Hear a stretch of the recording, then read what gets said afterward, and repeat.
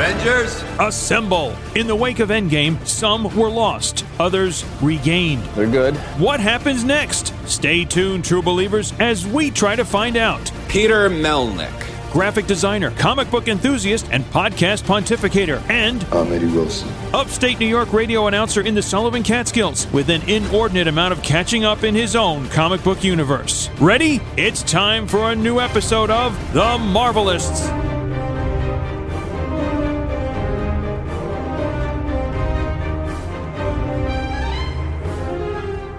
Welcome, everyone, to The Marvelists, the Marvel Universe podcast. I'm Peter Melnick. And I'm Eddie Wilson. And before we get into the usual rigmarole of introducing our guest co-host and also introducing our special guest interview subjects, I want to tell y'all at home how you can get a hold of us on social media. You do? Mm-hmm. Do it. Go on Facebook, Twitter, Instagram at The Marvelists. Give myself a follow on Twitter at Peter Melnick, and also on Facebook at facebook.com/Peter Melnick Podcaster. You can also find Eddie on Instagram at Eddie9193. You can also find myself on Instagram at Peter Melnick, yada, yada, yada. Not yada, yada, yada, but though it would be a really long Twitter handle then. Yada cubed.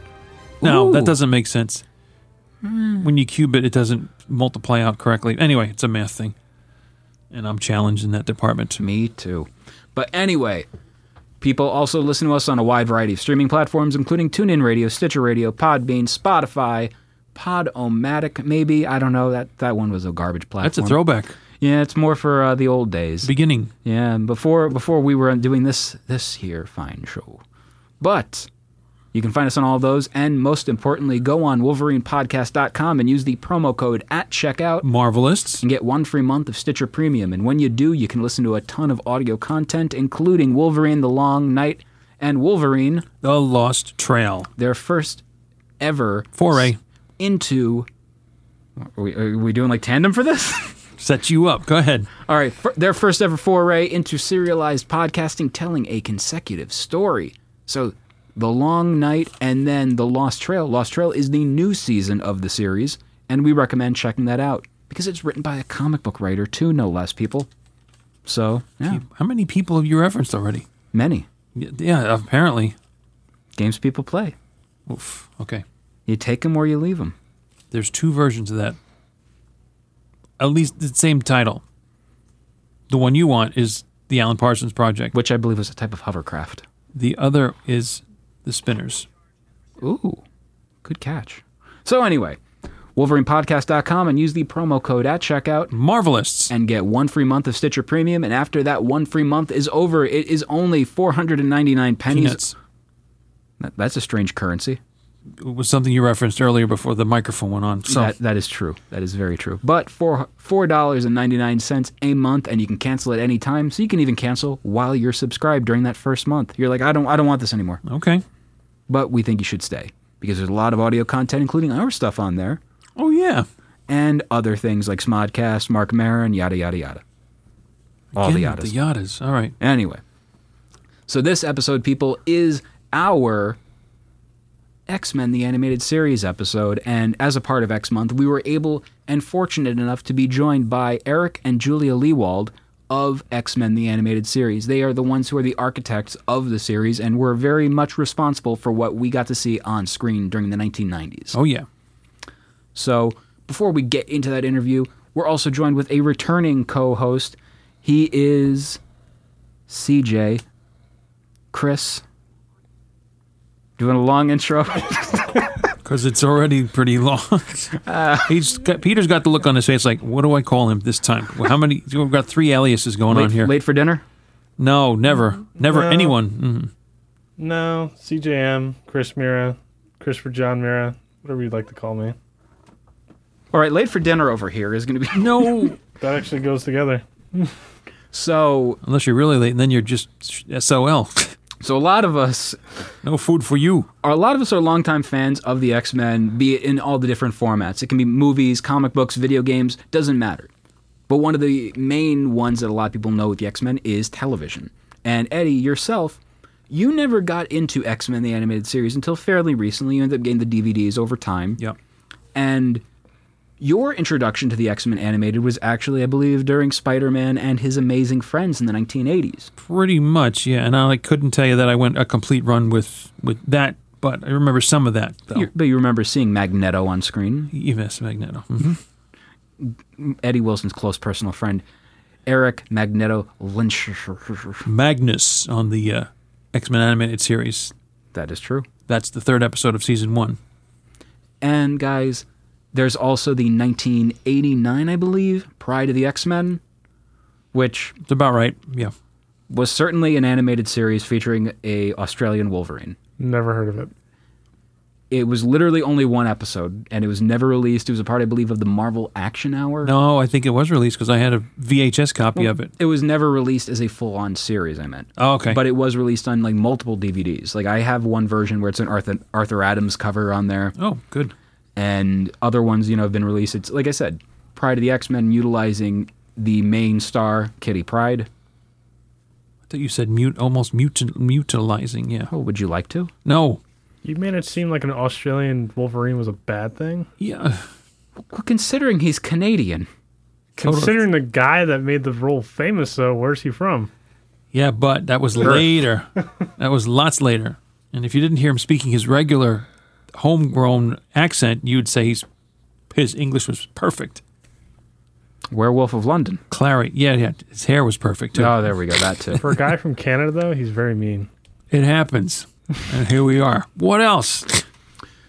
And then, of course, in 1992, animation would be flipped on its ear with an adamantium claw, protruding out of it, maybe. I don't know where I was going with this. Talk about ear piercing the hard way. But X-Men, the animated series, ended up dropping on Fox Kids Network in the 1990s. Like I said, 1992. Boom. And, you looking for this? Well, no, that's Rhodey. Okay, that's right. Well, you said dropped, so. Well, you stop that. But the idea of X-Men, the animated series, came, I believe, with also the help of Saban, who are responsible for bringing the Mighty Morphin Power Rangers stateside.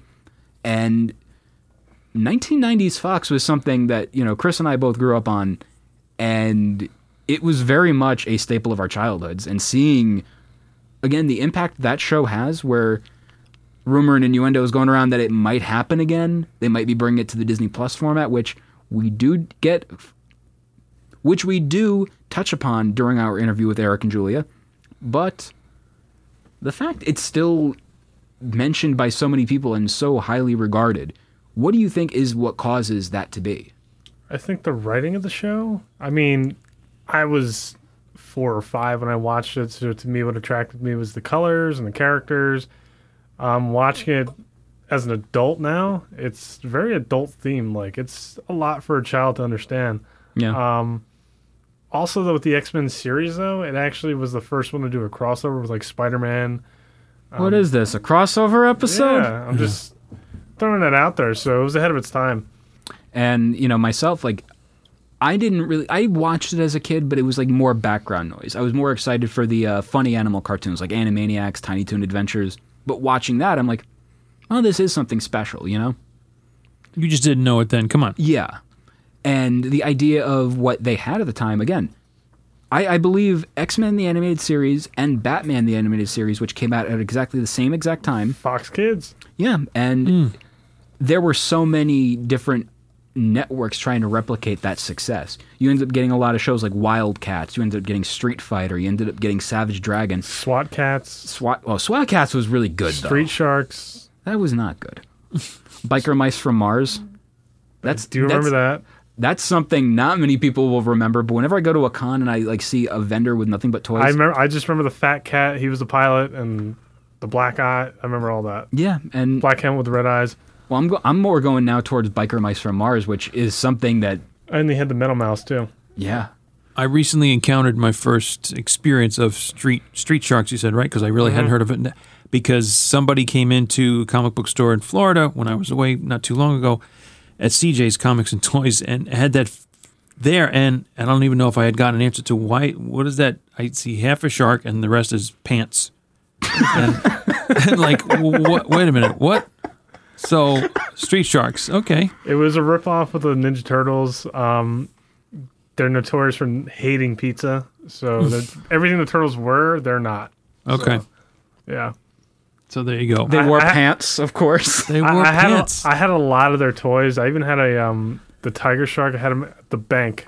It was like just a coin bank. Well, to go... Which I still, like... It's somewhere. It's probably worth something now. Yeah. The funniest thing is, in regards to Street Sharks, it has a Marvel connection because in the 1990s, they did like pitch reel videos. Like, you want to buy this toy. You want to check this toy out and sell it in your stores, blah, blah, blah. Guess who was the one they had playing with Street Sharks? Stan Lee. Vin Diesel. Vin Diesel. Vin Diesel, There's by the a way, connection. with hair, mind you. Well, okay. And a tank top, because it's Vin And he Diesel. probably was looking a little not as built, perhaps. But he still had As muscular. I don't know. He still had his volcano voice. Well, that's a good thing. When you really think, he talks like a volcano. Talks like a volcano can actually talk. A volcano to me just spits. Well, Krakoa. He talks like an Iron Giant. Oh, wow. Krakatoa, maybe. Well, Krakoa, I'm thinking of from the X-Men, because I've been reading the Chris Claremont run. Oh, whoa, okay. All right. Were you doing like a What's New Pussycat just now? Yeah, sure. Why not? Ladies and gentlemen, Mr. Tom Jones. It's not unusual. I also think the weird thing, though, with the X-Men animated series is anytime you have cartoons kiss, they would do that. It looks so weird. Right. I don't know why that was like a prominent thing I remember, though, but it's just like when Scott and Jean kiss, it's just super weird. And then X-Men's brought us like a very notorious meme of Wolverine with the hand on the picture. yes. And the Juggernaut. My personal favorite moment in the X-Men animated series is the scene where, hey, Scott, and then Wolverine just walks over and he does that little animation cycle of and just punches punches Scott in the stomach. Yeah, that's been played over and over. I've seen so It's still one of my favorite moments in animation history when you really think about it. There's like a minute reel of just Wolverine just being just a terrible person too. Well, I mean, Scott is a dick too himself, so just saying. Yeah. But then so again, that's where they got the line from in the first X-Men movie. Okay. I mean, generally, look at him, Oh no. What line? that he's a dick. Oh yeah. Oh yeah. Yeah. Yeah, he is a dick. Prove it's you. You're a dick. Okay. And Magneto had some valid points. Yes, he did. I don't think there's any question there, actually. But the whole basis of the nostalgia of X-Men, the animated series, for people like us, me and Chris, I've always found it interesting that you were never into the show, at least, in the beginning. You never got to watch it, because I believe that was during your comic book sabbatical where you're like, no, it's too much. I have to stop. It was time to move on. Yes, exactly. X-Force number 1 and 2? No. I was there for those. Come on now. You make it sound like you're a war vet now. No. I was there on the sidelines for the polychrome covers. That's a cool tangent. Actually, where were you And a lot of when the the- chromium happened? and a lot of the 1993 annuals. I got these after the fact when they came out, and they had a trading card in each one of them. And then Malibu Comics did a cover where they had a bullet hole in the middle of there. Could you imagine that? Like that production session? All right, just going to shoot a bunch of comics. That's the end of that joke. It really didn't land very well. It didn't. It was awful. But anyway. But there have been other comics that have done something like that. There's and at jokes least- that have landed. Yes. There's been, I think, I want to say Five jokes that have landed. Wolverine. No, Wolverine issue number 50. For some reason, I think has some special characteristic about it. And I think that may be it. It's got a torn hole in the center of it. Maybe claw marks going through, so you have those Ooh, lines. kinky. Yeah. Did they really shoot a comic? There's an issue of there's an issue of this series by Malibu Comics where, like, in the middle of it, there's a hole, and it's supposed to be like a bullet hole. Like the How cover. are you going to read it though? There's a hole in the book. They wrote the They whole wrote around it. literally that, and Yes. they did the art around it. They did like this whole like That's it. production method of it. But it's like it was the 1990s. People really loved holograms. Yeah. Really, Sure. When you went to Eternal Con, I sent you a text. I go, Eddie, can you try and track down Incredible Hulk number 425 for me, please?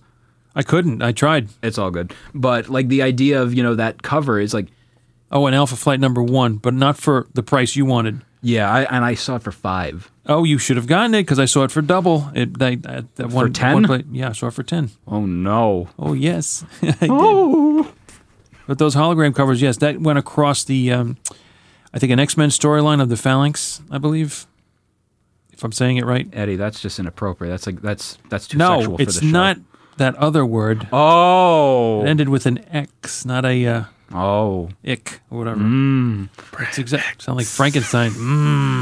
You made a yummy sound. But anyway, off of the subject of cereals for some reason, I guess. Two. But anyway, Five reasons. in the 1990s, you weren't really into that stuff, but now you're getting into the series. You're watching it for the first time. What is it like for yourself seeing X-Men the Animated Series? You know, when you know of it as this quote-unquote legendary series that was responsible for so much of being a proper adaptation of the characters, what is it like seeing it for that first time? Well, I may have alluded to this in a prior episode. I can't remember now. But trying to acclimate the voices that these characters were taking, that's what you had to work with then. And I'm coming at it from the reverse of knowing what they sound like in the movies. And now I was going trying to say, to, like, from your version of reading the comics, I want to know who you cast as Wolverine. Was it Bruce Willis? Was it Dudley Moore? definitely not Dudley Bob Moore. Hoskins. Oh, you know? This guy over here. Please, Eddie. Okay. Roger. That was the most, challenging or thing that I had to adjust to. But I'm going with it, and it seems to be working. It's a different, this may have been mentioned also, a different thing to see, well, in our interview with the creators of the X-Men animated series, how at the end of each episode, you'd get a brief write-up of what each character could do, and you'd get the turning of each character, which, look, I don't know if it would have had a 3D effect, sort of. It was the modeling, 3D modeling. The modeling, yes. Like we talked about during the interview that you're going to hear, people. That's exactly right. Don't bury the lead. Mm-hmm. But anyway. That's what I got out of that at this point. And how much have you watched since? I'm really just still on the first season, so okay, yeah, and I then need to really get into. And I see how in some cases, I don't know if it was, I have to look to see if it was throughout other volumes, if they did 2-part episodes. they did. Oh, they did a lot. That series was notorious. Previously. Yeah, Well, that's where that came from. that's right? where Yeah. the title of the book that Eric and Julia did. Yeah, and again, it's the impact what the characters and the series had. The other thing too that I now that we're talking about, I'm remembering is when you get into this a subsequent episode, you're getting a recap of what's gone on before, and in the beginning at least of Volume 1, it didn't say previously on X-Men. It just brought you into Hey guys, what's up? This was on the X-Men. something like you might not have even gotten those words. You just got the brief, few scenes of, Yo, of what's been X-Men, going on. boom. That's it. Yeah. So So, you looking for this? See, that can work too in this moment. well, now that I brought it up earlier, sure. Yeah, callbacks. You're welcome. Okay, so that was what I got out of so far on the X-Men animated series. And more to come. I think even at the end of the Enter Magneto episode, it said to be continued at the end of that episode. But it didn't have a, part 2 to it. I forget what the next one goes into. But It gets super weird as the seasons go on. yeah. Yeah, with like Bishop and Cable, and I forgot the guy's name, but he's like, I don't know, he has like spider legs, like metal legs, like a fat dude. Oh, Mojo. Yeah. With the Mojo verse. Yeah, it gets so weird. All right, so now I think it is time to go over to our interview with Eric and Julia Lewald of X-Men the Animated Series and the book previously on X-Men. And the interview starts right about Now.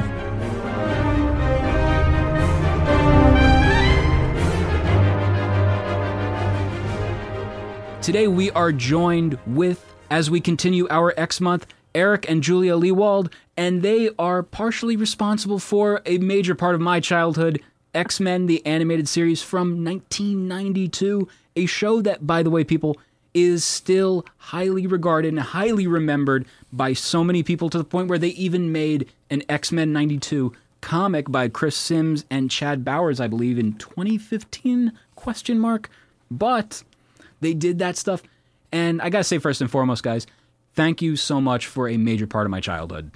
Oh, well, thank you for growing up Yeah, and enjoying it and remembering it fondly. And no monies were It was exchanged. fun for us. Yeah.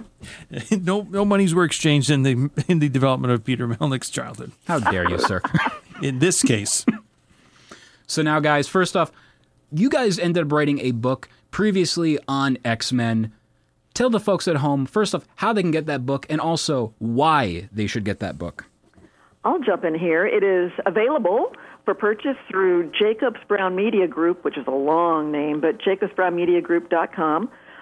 You can buy it there, and if you buy a copy through them, you will get an autographed copy because Eric sits down with a stack periodically and signs them.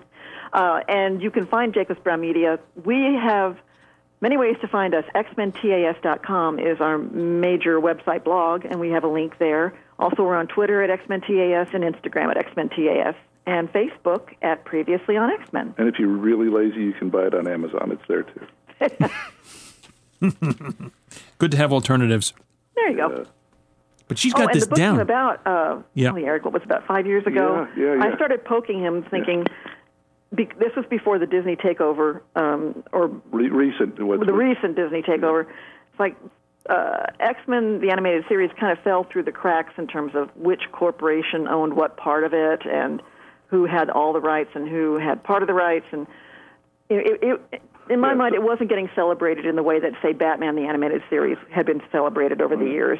Yeah, because Fox had some, and Disney had some, and out here in Hollywood, nobody ever supports something that somebody else has some rights to. So, to our mind, to where we were looking at, it looked like they were like killing off the X-Men, not in the movies, which Fox was pumping out, but in the books. And we try to call them about maybe doing a book about the show because we knew we could get in touch with all the cast and the crew and the artists and get good interviews with them, but they wouldn't even return the phone calls because of that corporate difference. And now they are. Now they're talking to us happily. But so we made the book basically on our own without Marvel's permission, which is its own fascinating challenge. Mm-hmm. But long and the short of it is the book's 450 pages, got a couple hundred illustrations in it. Most of those are storyboard drawings from the actual storyboards that we used. And we interviewed 36 folks, cast, artists, executives, composers, everybody that had a lot of writers. Writers like to talk. Yeah, because no one talks to us.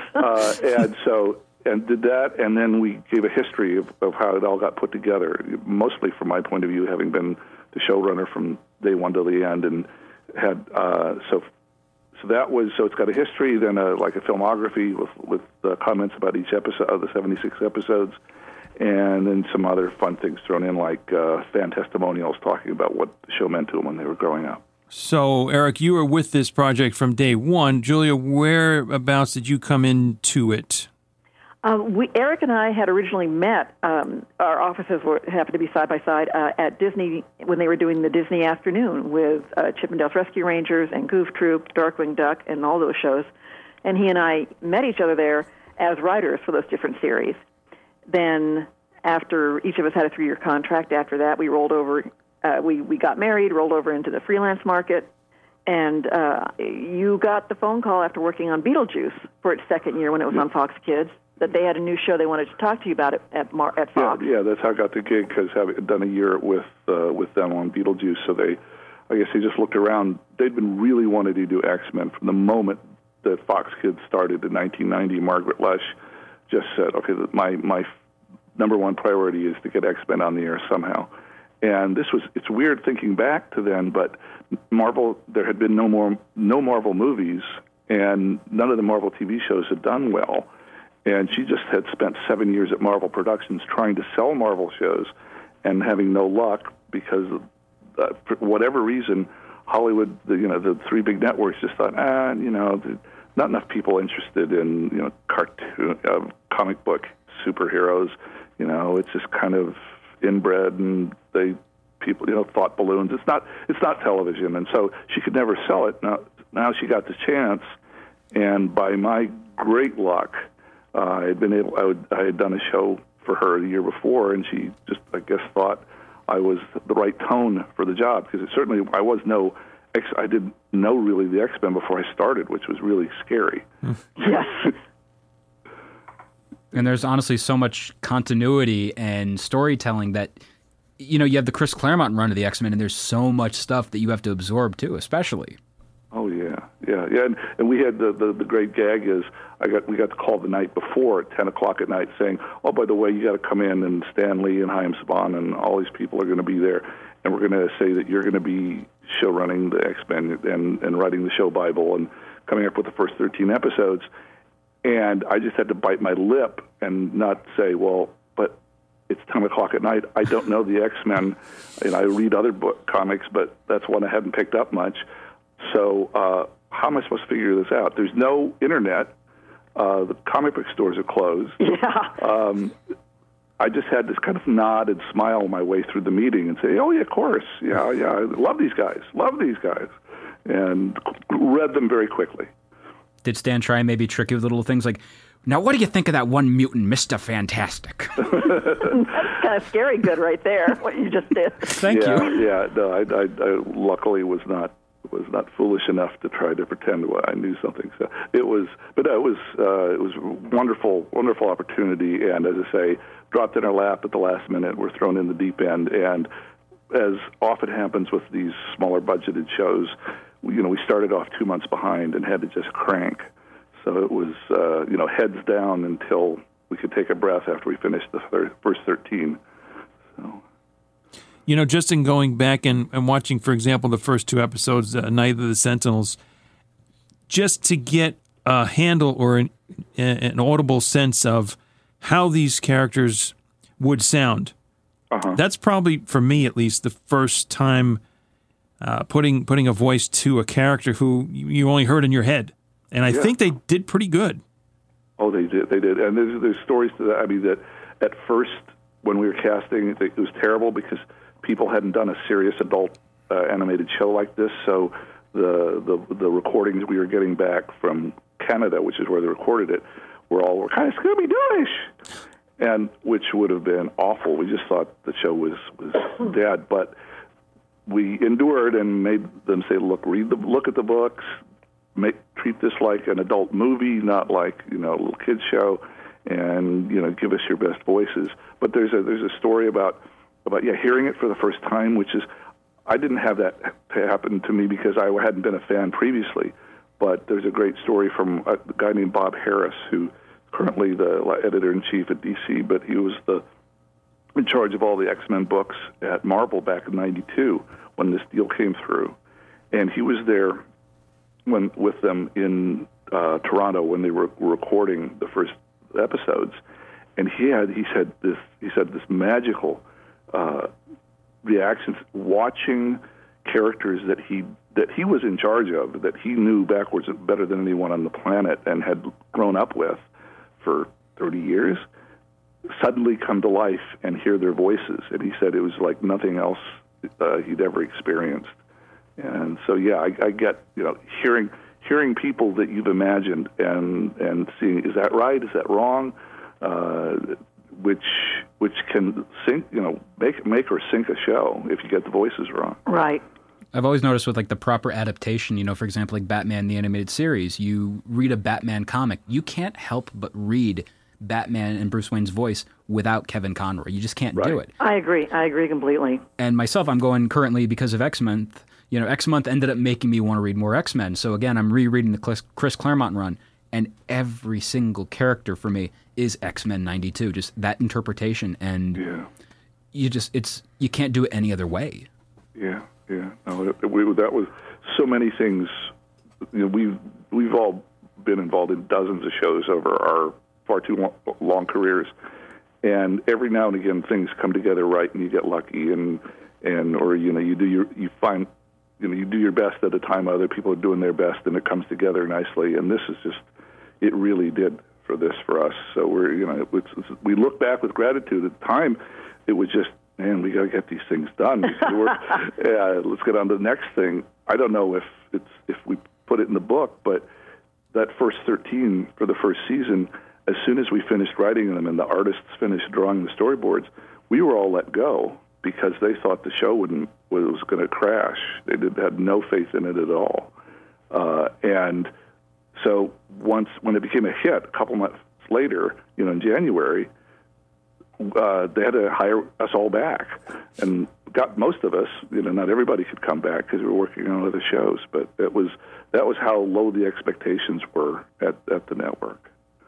sadly. Yeah. Yeah, and again, back from the beginning, mostly nowadays we see and are oversaturated perhaps with the X-Men movies, and we hear what those characters sound like. So if somebody hasn't or maybe revisits the animated series, it's kind of a tough fit to get these voices down in these characters and maybe wonder, were they being serious here? I mean, were they really trying for the character to sound like that? But back then, you had nothing else to go by or with except for what you were reading. Isn't there a Cal Dodd moment with Hugh Jackman? Oh yeah, that was a fun thing that Cal Dodd, our voice of Wolverine, who is still the only voice I hear in my head, in spite of Hugh Jackman. That since when they did the feature in 2000, after a couple 3 years after we finished doing the show, I guess it's because they're Hollywood people or they're movie people. They did go back to the comic books. The director and the writers just watched our show, and the actors. And that was their point of reference. Like our point of reference was going back to the books, their point of reference is going to us. And so when Hugh Jackman finally met Cal Dodd at some event, at some movie premiere or something, he just walked up and shook his hand and said, I am so sick of listening to your voice. Because he'd had it on tape, and that's what he was trying to cue into. In the most complimentary way he could, but that's what he said, and they got a good laugh out of it. Now, one thing in regards to the show that a lot of people say is one of the best facts or best qualities of X-Men the Animated Series is that it is a solid adaptation of the original source material. And recently, they ended up doing for the second time on the big screen Dark Phoenix, which some people... They actually really do like the movie, I guess. I'm not one of them. But there are also people that go on saying it is one of the... how can you not do the adaptation right? Flip side, X-Men TAS is the most perfect adaptation of the Dark Phoenix storyline. Well, thank you very much for that. That's very, very gratifying to hear that. What is it like knowing that, these major Hollywood types with the film productions... They have the ability to make this stuff, but they fail on the dismount. But you guys are able to and make it absolutely perfect. Well, that's an excellent question.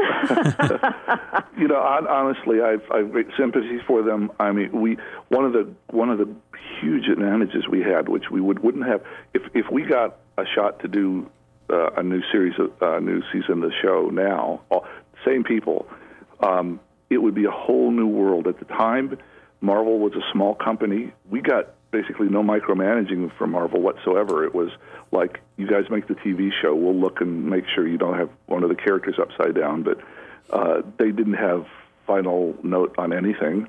Fox did. And Fox was, we were working so fast, there was no time to second guess, or maybe we could try something different, or I wonder if we could do a focus group and see how the story's working out.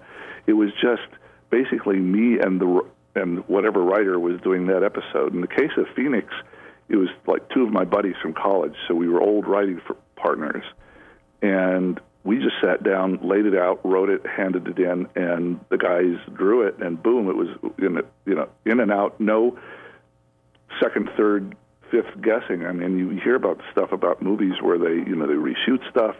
They have all sorts of people with, when we had this on some of the bigger TV shows we've been involved in, where everybody has an idea about how it should go creatively, and you got 15 cooks trying to spoil things.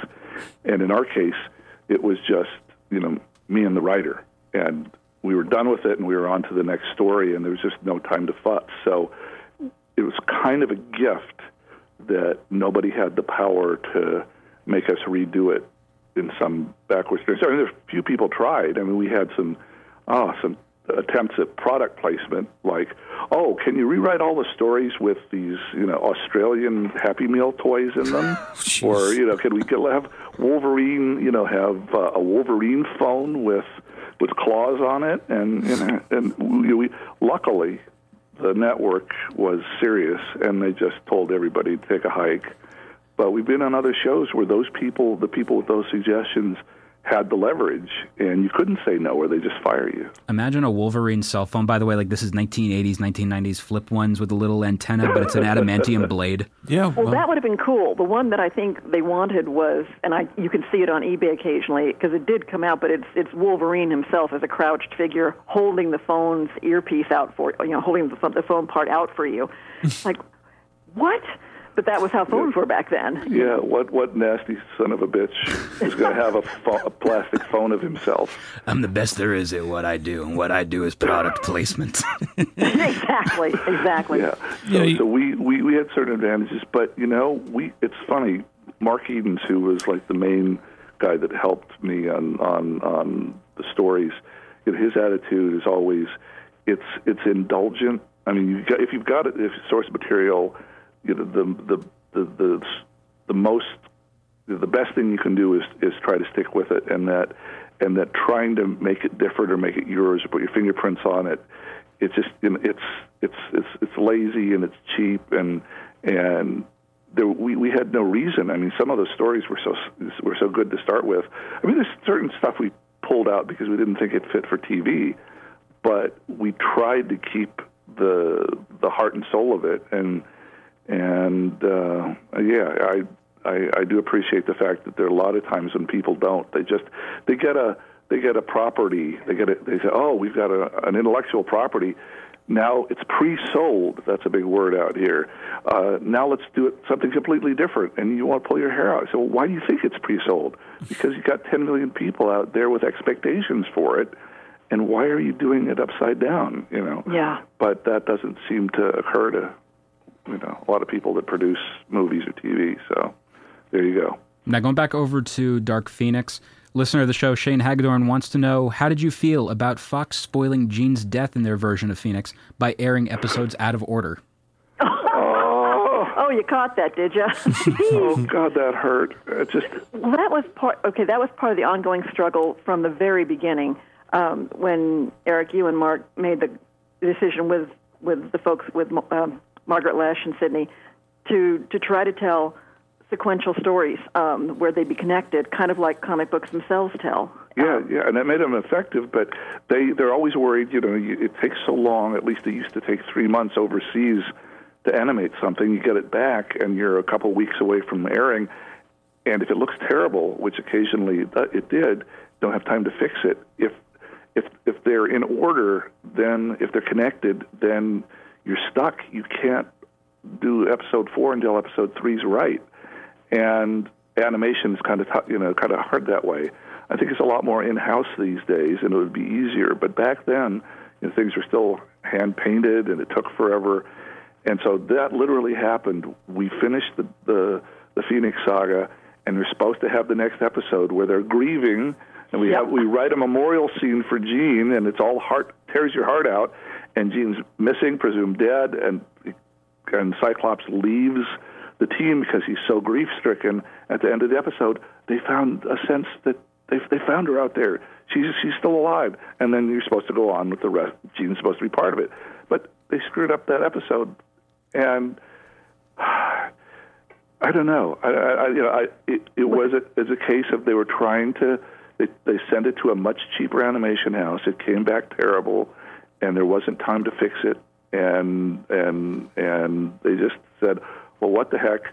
Maybe people, I don't know if the people marketing it or the people at the local TV stations cared or understood that was in effect the 6th episode of the Phoenix Saga or not, but it was, and it was heartbreaking when it happened."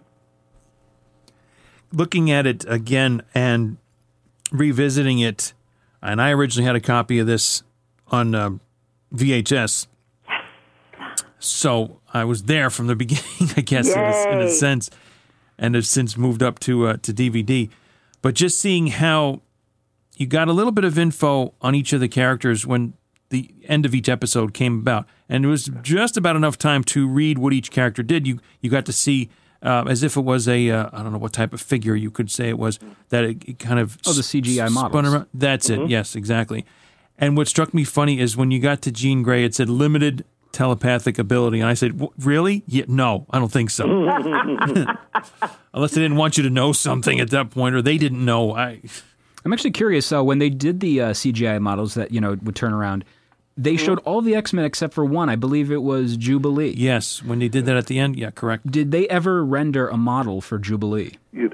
What happened there was that was Will Mineo, who was the head designer, and really he was wonderful. He fought all of our political battles for us, and he, at the time, that kind of CGI was really expensive, and so getting but we were all concerned that to try to get the audience to know who these people were and know what their powers were.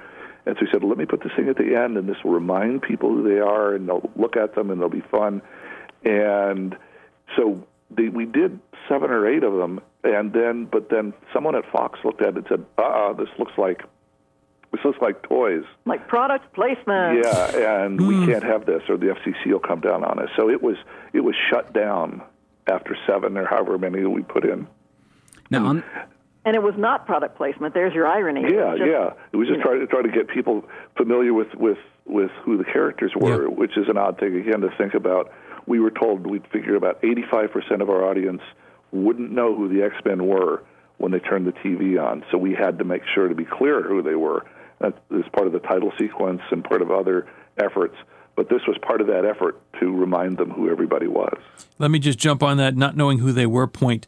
In the first episode, the Sentinels do identify Jubilee, give you statistics, 5 feet, 90 pounds, Chinese-American, and yet Storm, Rogue come up unidentified mutants, and I'm like, what? Well, because they ended up sending the information because she was a part of the thing now as a result. Mm-hmm. I thought for sure it was known, and you'd get some more statistics on all of them as the Sentinels scanned and realized, well, they know they're a mutant, but they didn't know anything else about them. No, wow. I think the thought there that Jubilee's foster parents had put her name into the program, yes, as a mutant, and that's what got her on their radar.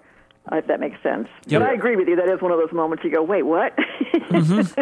If you look too closely, if you stare too hard. Well, Eddie, if there's any other moments where you're questioning something, just ask me and I'll let you know what they do on The Simpsons. A wizard did it, so you're fine. Now, my other question on the topic of Jubilee, one of the things I've noticed is in the live-action interpretation in X-Men Apocalypse, which we actually just recently watched for the show, my biggest grievance in the movie is how little they utilize Jubilee.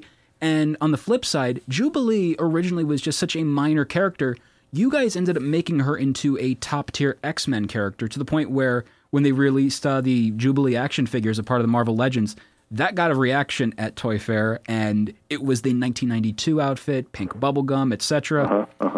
I'm curious, with the character, why do you think that they can't get the character right in these newer adaptations? Can I take a step back and say, as a female, why can't they get all the women right in these adaptations? Yes. It's so frustrating, not just Jubilee, but the strength and the power of Storm or Rogue. I've been frustrated as a viewer. Jubilee is on the list, but she's not at the top of my list for those reasons. But I agree with you. I do.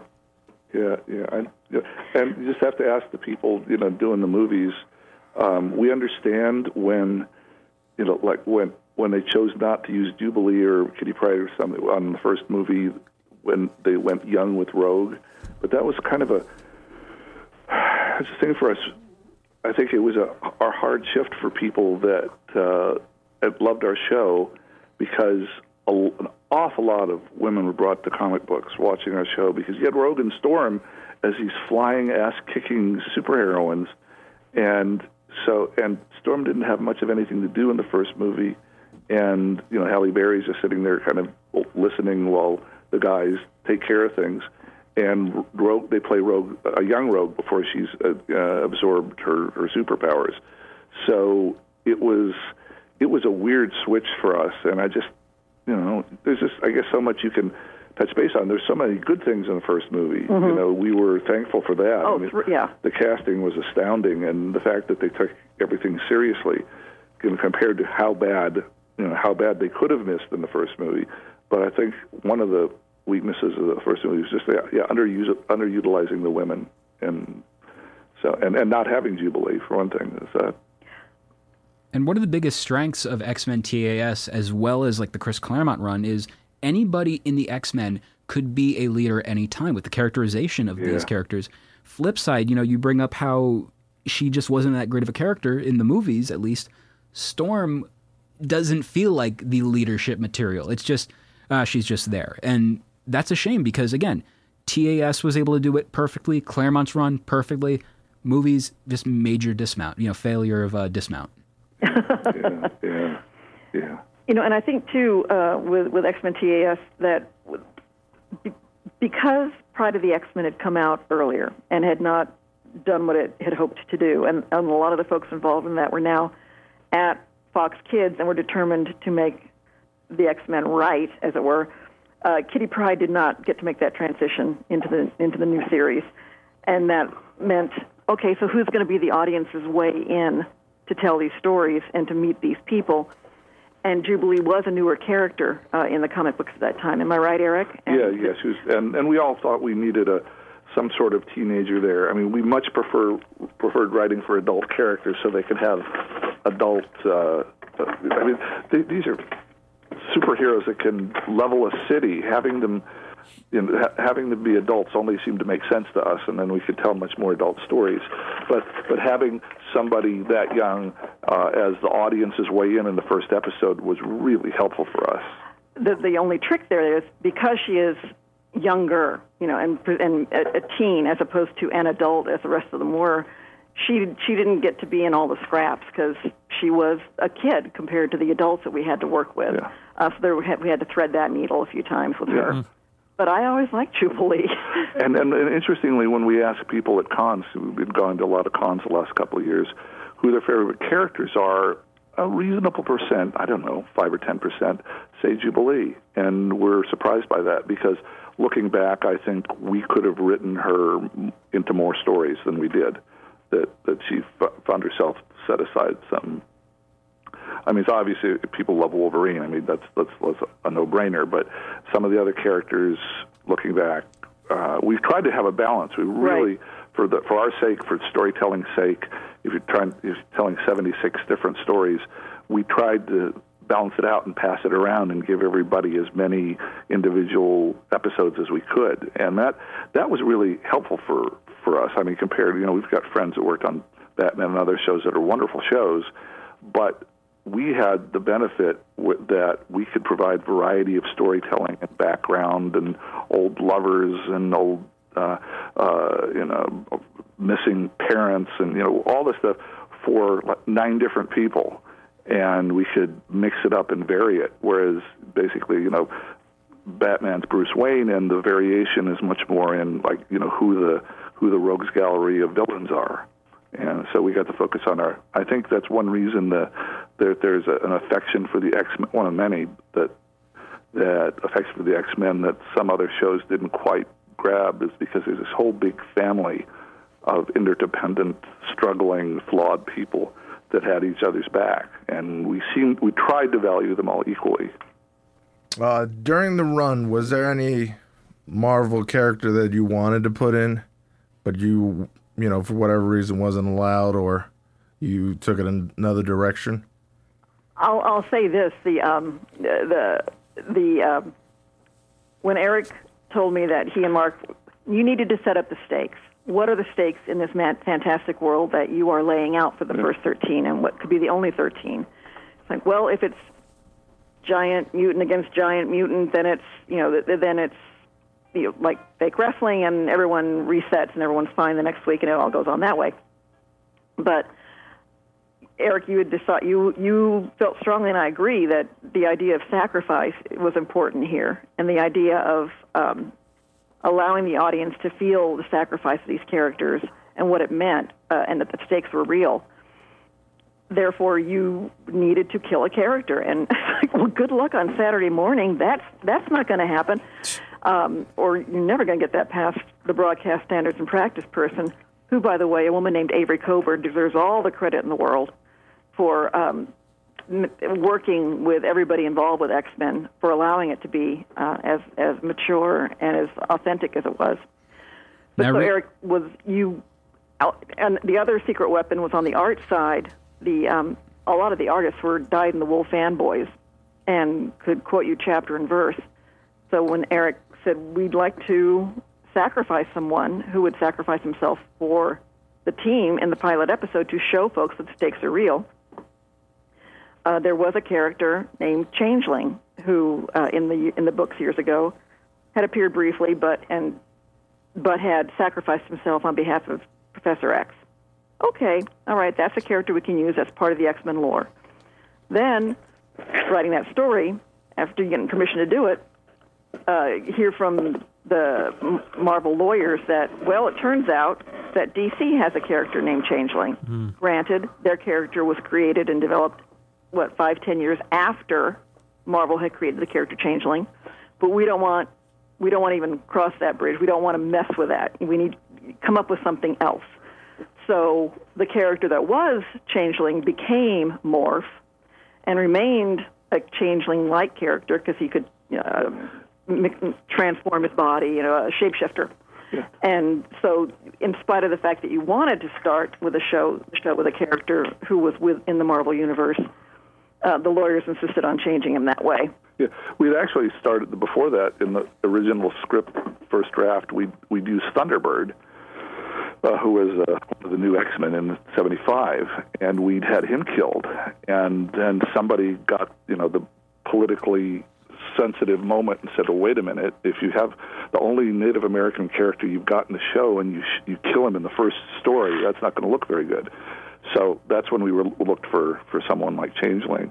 And that's why, if you notice in the opening sequence, the title sequence, there's a character that kind of looks like Thunderbird on the bad guy side. Yeah. They slam together.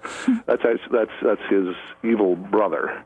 But because he'd already been designed. Yeah, they'd already drawn him to be part of the X-Men, but then we figured, then the powers that be figured, no, you can't kill him. Come up with somebody else. So, but really, honestly, we got to use an awful lot of characters, and it's kind of busy anyway, with 8 or 9 heroes and trying to find enough people to be a serious challenge for them. We pumped an awful lot of characters in there, but at the time, you're right, Marvel had strange rules about, there's all these ones you can't use because you don't have the rights to it. And we didn't for a while, and then the artists started putting them in cameos. And so there are 30 or 40 characters in there that don't have lines, that are in the background or are seen fleetingly. Doctor Strange and Deadpool and just dozens of them, Thor, Spider-Man, that we didn't have the rights to, but the artists snuck in for fun. On the topic of characters that got snuck in, actually, I'm curious, whose idea was it to throw Howard the Duck on Beast's T-shirt? On Beast's shirt. I'm gonna say Larry Houston. That or Frank Brunner. I think the main designer, Frank Brunner, that was his doing, because I think he'd actually worked on the original book. If I remember correctly, I think Hank is one of 2 fathers of Howard the Duck, with Steve Gerber. That would make sense then, okay, because Larry Houston was the one who was so very good at managing to get those Easter eggs in there. And also on the topic you guys just mentioned, Larry Houston, recently Larry had said, the one thing we'd like to do more than anything else is to continue where we left off. And a lot of people have been going on, the internet's been abuzz lately about maybe X-Men 92 returning as a Disney Plus series. Now, if that were to happen, what would you guys want to see happen? We've been talking. This has an odd origin. I mean, it's all over the web right now, the last couple of weeks. But this all started with when we were doing the book and starting to go to cons. Fans would ask this question: if you had a 6th season, what would you do? And we hadn't thought about it because we just all went on to our next jobs and then thought, okay, well, this is done. Let's go on. And so finally, I just came up. I came up with a basic story, simple story arc, saying, well, Xavier's out with Lilandra, and the X-Men have been left behind, and it's a year later, and they're in disarray, and they're infighting, and they're at each other's throats. As you might imagine they would be. And they get a distress call, and have to go up to space to where Lewald is and where frail, dying Xavier is to try to save his ass, and they do or they don't, but the adventure brings them all back together, and they come home a better team for it. That I threw that out. People liked it, and then of all things, for some reason, and I mentioned it to the cast, who we got to meet at a con, because we had never met before, which is crazy. Yeah, and I know that, and also there was a producer that was curious. Oh, I could get you guys all back together again. The cast is almost all still with us, and so are the artists, and so are all the writers. Why don't we, do a new season of it? Let me pitch this to Marvel. And we said, sure, to the guy. Whatever, run with it. We'd love to do it. And we asked the cast and the writers and the artists, and of course they all said, of course they'd love to do it. I mean, for a paycheck, if nothing else, but they all loved the experience of it. So yes, everybody's up for it. But Marvel Disney, the truth of the matter is, Marvel Disney has not approached anybody about this at all. This is simply a case of us thinking, yeah, man, that could be cool. And somebody started, with their Hollywood Reporter, somewhere. It started being like, word is on the street that they're going to Disney, now that that Fox and Marvel are back together with the X-Men rights, they're going to do X-Men '92. They're talking about it all over town. So, which I guess is a good thing for us, But I don't think it's real. I think it's just somebody heard Larry say, "Yeah, we talked about it. We'd all do it," and thought that meant that it was coming from Disney, as opposed to just coming from us. And I know right now they're going to be doing a Star Wars Clone Wars series, finishing off that finally on Disney Plus. So you never know, maybe it could happen. I personally, a couple of years ago when Marvel vs. Capcom Infinite was coming out, right? The producer of that goes, "Well, no one really remembers the X-Men," and I'm sorry, but that's adorable to hear because they're so wrong. And when you end up seeing again the characters, the movies have done so well. I kind of don't think that they've forgotten them at all. Yeah. I mean, if the X-Men Capcom thing, it's like what are you remembering? Street Fighter, but not X-Men. Oh, by the way, I don't know if you guys know it. Julie and I did the first season of Street Fighter, the animated show. Really? So we were there. We were there on both sides of the Marvel Capcom war. Yeah. And I just find it funny, the whole concept of that fans have forgotten. Every single con I go to, there's at least one person that's doing an X-Men 92 variation of the characters. Oh, sure. So, and yeah. I've run into a fair share of Jubilees over the past year alone. So, I will say the cosplay is pretty fantastic. Oh, yeah. I've been very impressed with that. And it seems to be the default for a lot of people is the X-Men 92. And I'll say this, I was privately very pleased when, with the films coming out, there's 30 years of X-Men history before the animated series even started, but they pretty much picked the same team that was in X-Men the animated series. Didn't have to do that, but to me that was kind of a validation that the show had gotten stuff right. Going back, I'm glad that it was settled that Morph would be this character's name, because if you threw in something like, I don't know, Skrull, it could have really sent things a different direction. Yeah. That was so. We've had a lot of fans say that. Well, I was 11 years old and I'm watching this new show. I'm not sure what it's about, and then the first story, one of the leads gets killed, and I was just so freaked. I was hooked, and that's good. That was we were supposed to get a sense of what what this world was like for them. So, well, all things notwithstanding, and all these characters that you've dealt with and or haven't worked with, is there, to each of you, a personal favorite that you have had over the years or whatever?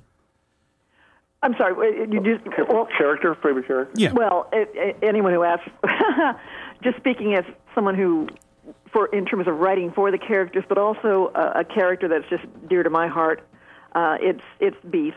It's Hank McCoy. I just find him, on the writer side of things, we were always trying to sort of one-up each other, coming up with the more obscure but effective Beast quote for whatever script we were working on, because there was a certain amount of, I'm the smartest person in the room. No, I'm the smartest person in the room kind of sense, which Hank McCoy always was the smartest person in the room.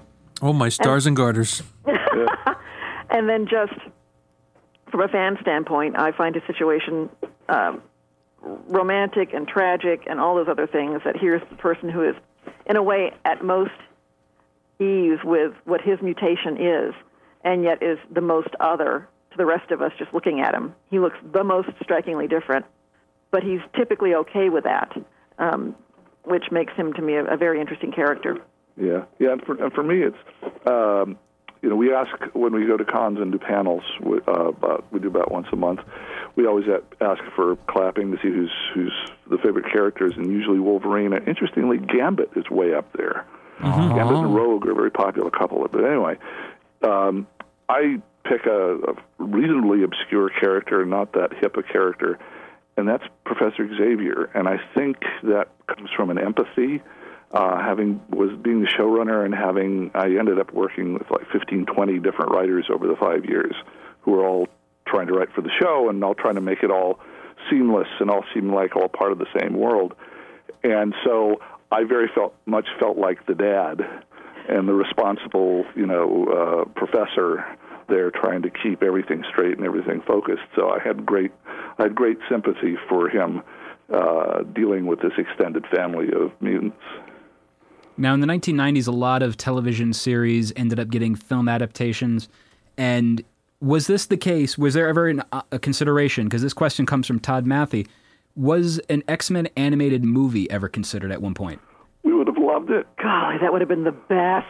Yeah, the best. Because we saw all the great work they did for the Batman ones. There were lots of good Batman animated, or at least animated DVDs. Yeah, Warner Brothers and DC were rocking that universe. Yeah, like TV movie versions. That would have been cool. And we have there's a film critic that we really appreciate who loves animation and just believes that superheroes work better in animation than they do in live action, just as a matter of course. We would love to do a feature because, doing the Phoenix Saga, which was 110 minutes of story, and the Dark Phoenix, which was 88, and Beyond Good and Evil, which was 88 minutes, doing those three, in effect, feature-length stories were great fun. It was really a challenge to make them, stay together and focus and work together like that. So we would love to do it, but nobody ever mentioned it. And there was such Marvel itself was going through such turbulent financial crises at that time. Even as X-Men, the animated series, was going, they were selling off rights to different characters, and they went through bankruptcy during that time. Yeah, so while we were doing chaos. it. Yeah, so if that had been an ambition of somebody's, everybody was focusing on holding the company together, and I guess Fox was looking at other stuff, and it's funny to look back. It was not, we had an advantage of it being low budget and fast and kind of in disarray, but the downside was that larger projects didn't get suggested, like you were talking about. Let's say an animated movie, which would have been wonderful. Yeah. Now, this question comes from listener of the show, Diana. What were some of your greatest challenges when condensing large comic book arcs into the smaller, digestible versions of the show? And that said, Externally Yours is one of the greatest Gambit stories, not only in the series, but in the character's overall history. How did you go about choosing side stories like Remy's with a literal lifetime of material to choose from? Ooh, that's good. Well, there were interesting. There were two ways that I think we came at making the story, choosing the stories, and I think in understanding how we went about it, she can understand how it wasn't that hard of a decision. We either had writers that knew all the books and said, "Man, we got to do this Phalanx story. We got to. Let me find a way to figure it out that it would work on TV and maybe in 2 episodes." Or we had people that didn't know the writers that didn't know the books particularly well, that just wanted to tell a really intense Iceman story or a really intense Gambit story. Mm-hmm. And that's more the way I was and the way my 2 main writers were. We were looking for intense character stories, and if there happened to be one that we could adapt, like the Phoenix Saga, great, or Days of Future Past, great. But in general, I was looking at the like half-page premise. You know, does the story grab me for this character, or does it not? And sometimes it had almost nothing to do with the books. We just picked little bits and pieces from them to fill things out. And sometimes it was a direct adaptation that one of the writers would have taken from one of the books. And I wasn't even trying to keep track. I was just trying to say, okay, we need 10 good stories by the end of the week, signed off on. They've sent in 45. I like these 16. I'll send these in with my changes on them. And so what ended up getting on the air didn't have much to do with whether it was successful in the books or not. Those three exceptions, Days of Future Past and the two Phoenix stories, were very much calculated. We talked to Marvel about it, said, do you want to do this?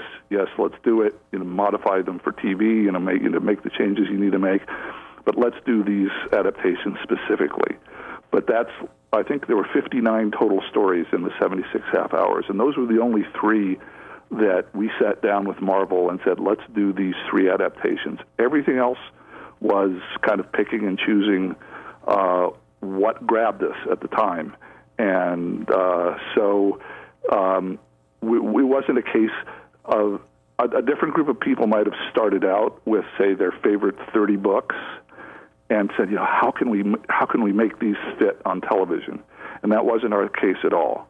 It was very much the reverse. It was, let's think of these as TV stories, and if we can use part of a book, great, and if we can't, we won't. For the the legendary theme that you guys had, it played for the 4th season, and then there was a remix for the 5th season. Was that your first pick, or did you have many? Well, taking a step back, let us all give credit to the fellow who was the actual composer of that piece, Ron Wasserman. Who didn't get credit online because there's an awful lot of money in music rights, and so people from Saban Entertainment took music credit for that and have made all the money off of it over the years. He is also the gentleman who gave us the Power Rangers theme song. One guy. Oh my Ron God. Wasserman. And he gets no residual payments for either one. Yeah. Sucks. The folks who get the credit for it do, but he doesn't. But he was a work for hire, like so many of us were, working week to week, for Saban, and was as a composer, and was tasked with coming up with, a theme, these different theme songs. And it's one of those things. He's work for hire. He will get paid the exact same amount over the course of the 40-hour work week, whether he's churned out one song, whether he's turned out 60 songs. That's just how the way it works. And he churned out some stuff for X-Men, and not right. Get some more. And by the end of it, this is like what, Eric, the 20th, 30th version of something? Some things went very quickly, like the visuals in the opening. That was Larry Houston and Will Mineo, like 2 drafts, and they were done over a long weekend, which is pretty amazing because it works so well.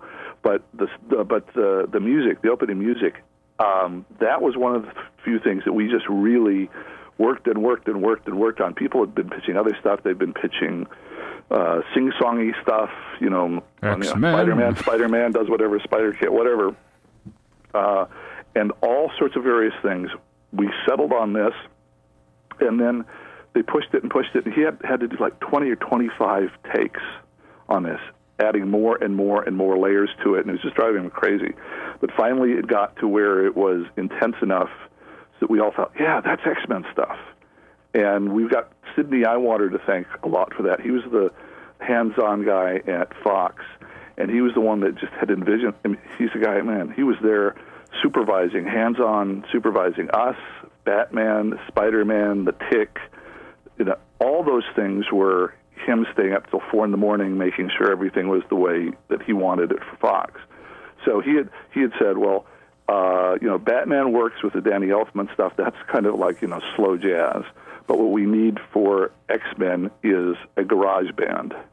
And we need that kind of pace and speed because we're cheap and dirty, and we need a song that sounds like that. And so to his credit and Will's credit, I wasn't involved in it, but they kept after him, I bet, for 3 or 4 weeks making him do that over and over and over till it was the song that you get now. So that was not by chance. It was hard work.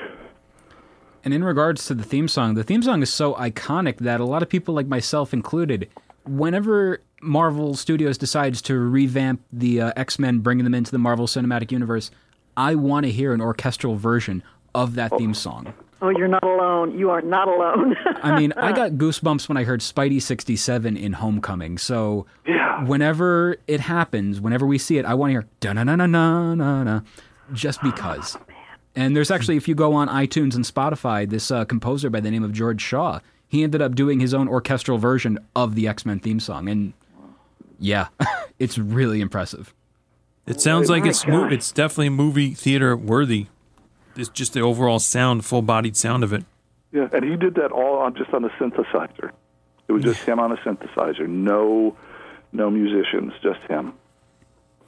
Yeah, so that was pretty incredible. Yep. What he pulled off, and you have him to thank for it, because everyone on the planet knows. If anyone sees X-Men on a T-shirt we've got, or if they meet us at a con, we hear that from everyone because it's in their heads forever. It was my ringtone for a while, too, for crying out loud. It's my ringtone now. Now, on the topic, by the way, of the MCU, our final listener question comes from Charles Perallo. We live in a post-Endgame world, but also one where X-Men just joined the MCU. If you could give a hypothetical way to introduce them into that universe, the X-Men, what would it be? Oh, that's interesting, because you've got a few secondary people too, like Deadpool, that are part of the X-Men universe, but not the MCU. But now they are. So it's difficult.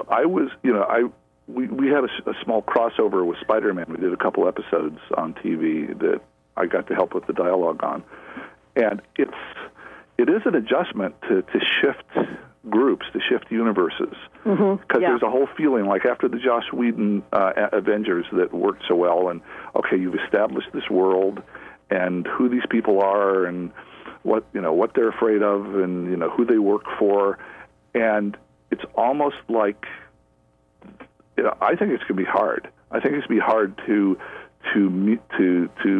get the two to overlap properly, and I don't envy the people that try to figure it out, but I really don't. I don't have an answer, because the tones, the worlds feel different to me, and I can't tell you why. It's almost like X-Men is more I don't know, human-sized, and the Avengers are more galactic-sized. And even though X-Men fight through space and fight some pretty big, adversaries, it's more, to me, it was always more interesting how they integrate with people.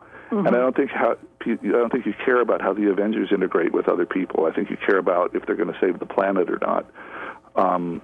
So I don't envy Kevin Feige and all the people that are asking this. I'm sure brainstorming this question right now. How do you make it happen? And I certainly don't have an answer.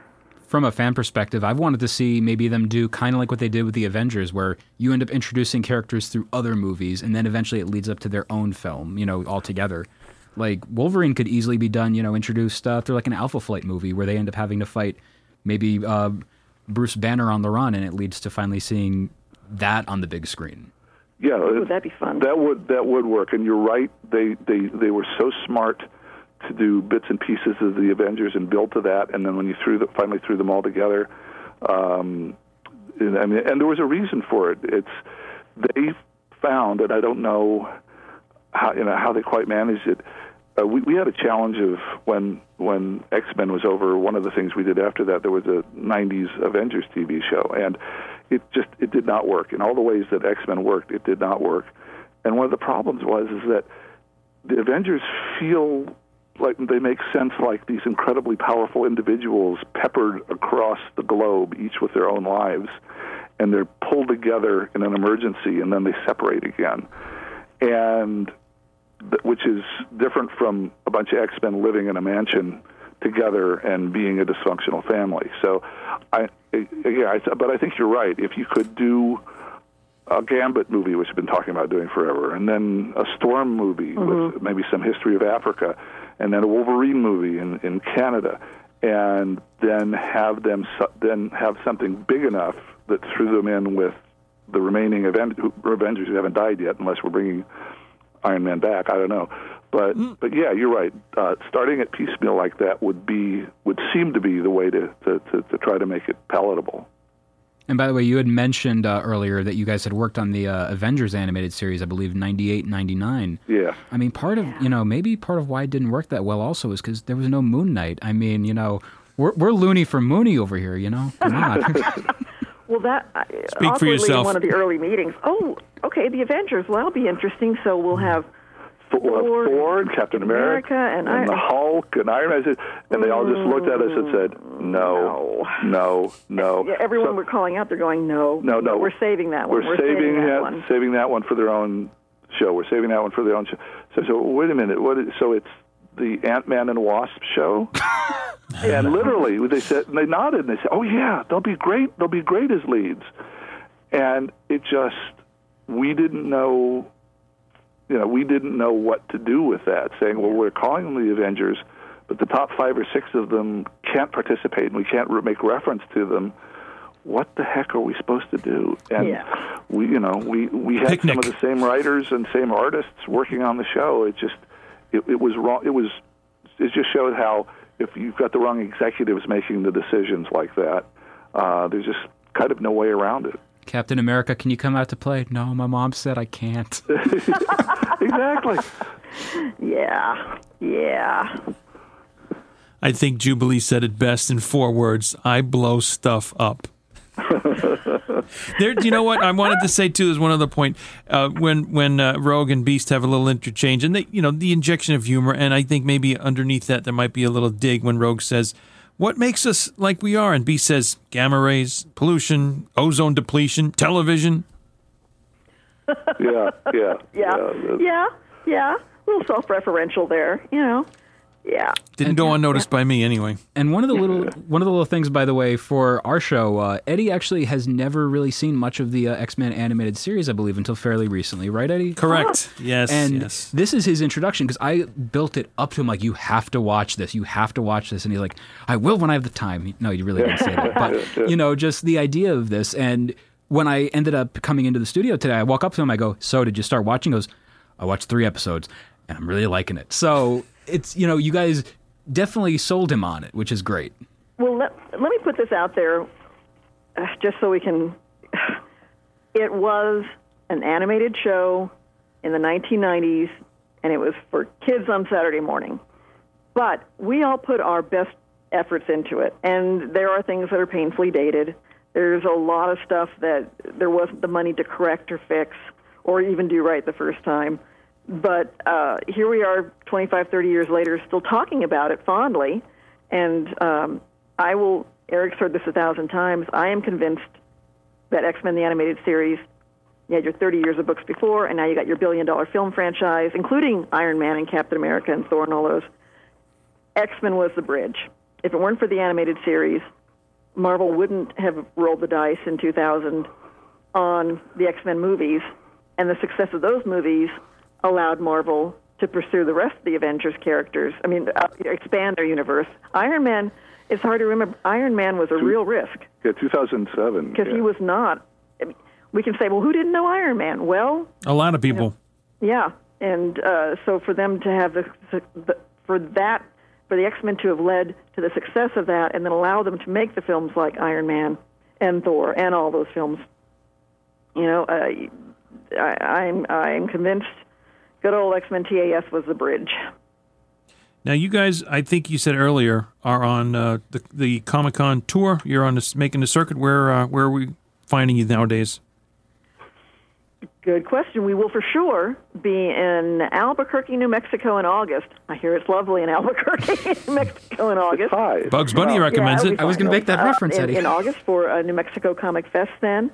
And Eric, just this morning, you may have been firming up plans to make an appearance at San Diego Comic-Con in July. Yeah, we got to go to San Diego Comic-Con a lot because we're fairly close for about a 2-hour drive, and we just asked to be on an 80s comic panel. We're not we've done X-Men panels there before. This year we're not choosing to do one there, but it's actually thinned out a little bit. We can't say what it is, but we're about to get busy on a project with Marvel. Thank you for Disney for bringing Marvel and Fox together so that they can maybe do something more with the X-Men. It's not a new TV show, sorry, but we do have some work ahead of us. So we've cut back on con appearances, but we will be there in. I think I'll at San Diego Saturday morning doing an '80s cartoon panel, and then the bunch of us with Larry Houston, the art director, and another writer, Stephanie Matheson, and three of the cast are all going to be in Albuquerque in August. Rogue just said yes, and so they're still filling that panel out, but that'll be fun for us. Mm-hmm. Is there any possibility you guys would be considering doing New York Comic Con in October? We would love to. Hey, New York Comic Con. yeah. Send us a contract, please. Or just reach out to us. We'll reach right back. Yeah, we are seriously talking. We're talking about for a year from October, and about something for that. So that we have not been to New York yet. Been some really nice places, but. Yeah, that's on our bucket list, and we're hoping that next year we'll have a good excuse to be there. So keep your fingers crossed. Yeah, so we've been talking about that, but not sadly not unless we get that magic phone call, we'll pack our bags. Mm-hmm. And Peter's fingers were crossed too. They were. Oh, good, thank you. I think whatever it is that you wind up, and you said you couldn't talk too much, but I think whatever it is, it's going to be nothing short of very, very good. Or except you could have made the pun, Eddie. You had one chance. What? Excellent? Exceptional? Exquisite? Exceptional. Exciting? Extraordinary? How many more do you want, Peter? Come on now. Come on. I'll give you about 5 right now. Jeez. Like Lucy said to, what's his name, Linus, I'll give you 5 good reasons. 1, 2, 3, 4, 5. Those are good reasons. That's a fist. Yes. How's that for you? Yeah. All Eric, right. Julia, it was an absolute pleasure having you guys on. And again, I have said it again, but you guys are more than welcome to appear on our fine program anytime you'd like. Well, thank you so much. We really appreciate that. Yeah, we had a great time. I got to go back into the DVDs and the book. And the social media, I believe, for everything is at X-Men TAS, correct? That's yes. Across the board, we kind of got to jump on that. So, yeah, you can find us on Twitter. You can find us on Instagram. And we have a website up. And we can't wait to link to this podcast when you guys have that up. So that'll be great. Absolutely. But before we go, real quick, one mini thing. Which do you guys prefer calling it? X-Men TAS, X-Men the Animated Series, or X-Men 92? Because there's so many different versions to choose from. There are. And the challenge was the show itself. At one point, was called X-Men Adventures, but that didn't make it past a first round of things. So it being called X-Men, it's like, well, there's the comics, there's the movies, X-Men what? So with a nod to Star Trek, the original series, as they're calling that, like X-Men the Animated Series or X-Men TAS. When I hear X-Men 92, I tend to think of the comic book series that came out. But anything as long as folks are all talking about the same thing. When I do the year, I always think of Batman 66 with Adam West. So that's the first immediate nothing wrong thing. with thinking about that. Absolutely. That's good. That was fun. Again, Julia and Eric Lewald, thank you very much for what you've done and to talking to us. And we wish you nothing but the best in the future. Okay, well, thanks for Thank having you. us. We really appreciate it.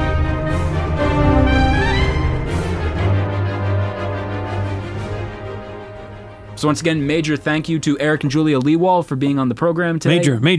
Major ground control. Major Tom. Okay, fine. Mm-hmm. That's like our most half-assed song lyric reference for the show today. Well, they have to start somewhere, and where they go from there could be down, could be... Well, now that all the children are growing up, Eddie. Wow, back to the earlier one. Yes, because games people play, you take them where you leave them. Things that they said, hard or right. Eddie, if I promised you the moon and the stars, would you believe me? Games people play. In the middle of the night. In the middle of the night. Anyway. So that's a segue now. Wow, and not the thing that Paul Blart wrote in Mall Cop. Your own note was almost like Paul Blart is your like arch nemesis, and I just enjoyed that so much. So anyway, Chris, it was a pleasure having you on for this episode, and you're going to also be on a previous episode, which we're about to record in a little bit. It's those confusing timelines, much like in the X-Men do the time universe. warp again, yes. Mm-hmm. And that's just a jump to the left. Kitty, come in. For The Marvelists, I'm Peter Melnick. I'm Chris Mira. And I'm Eddie Wilson. Excelsior!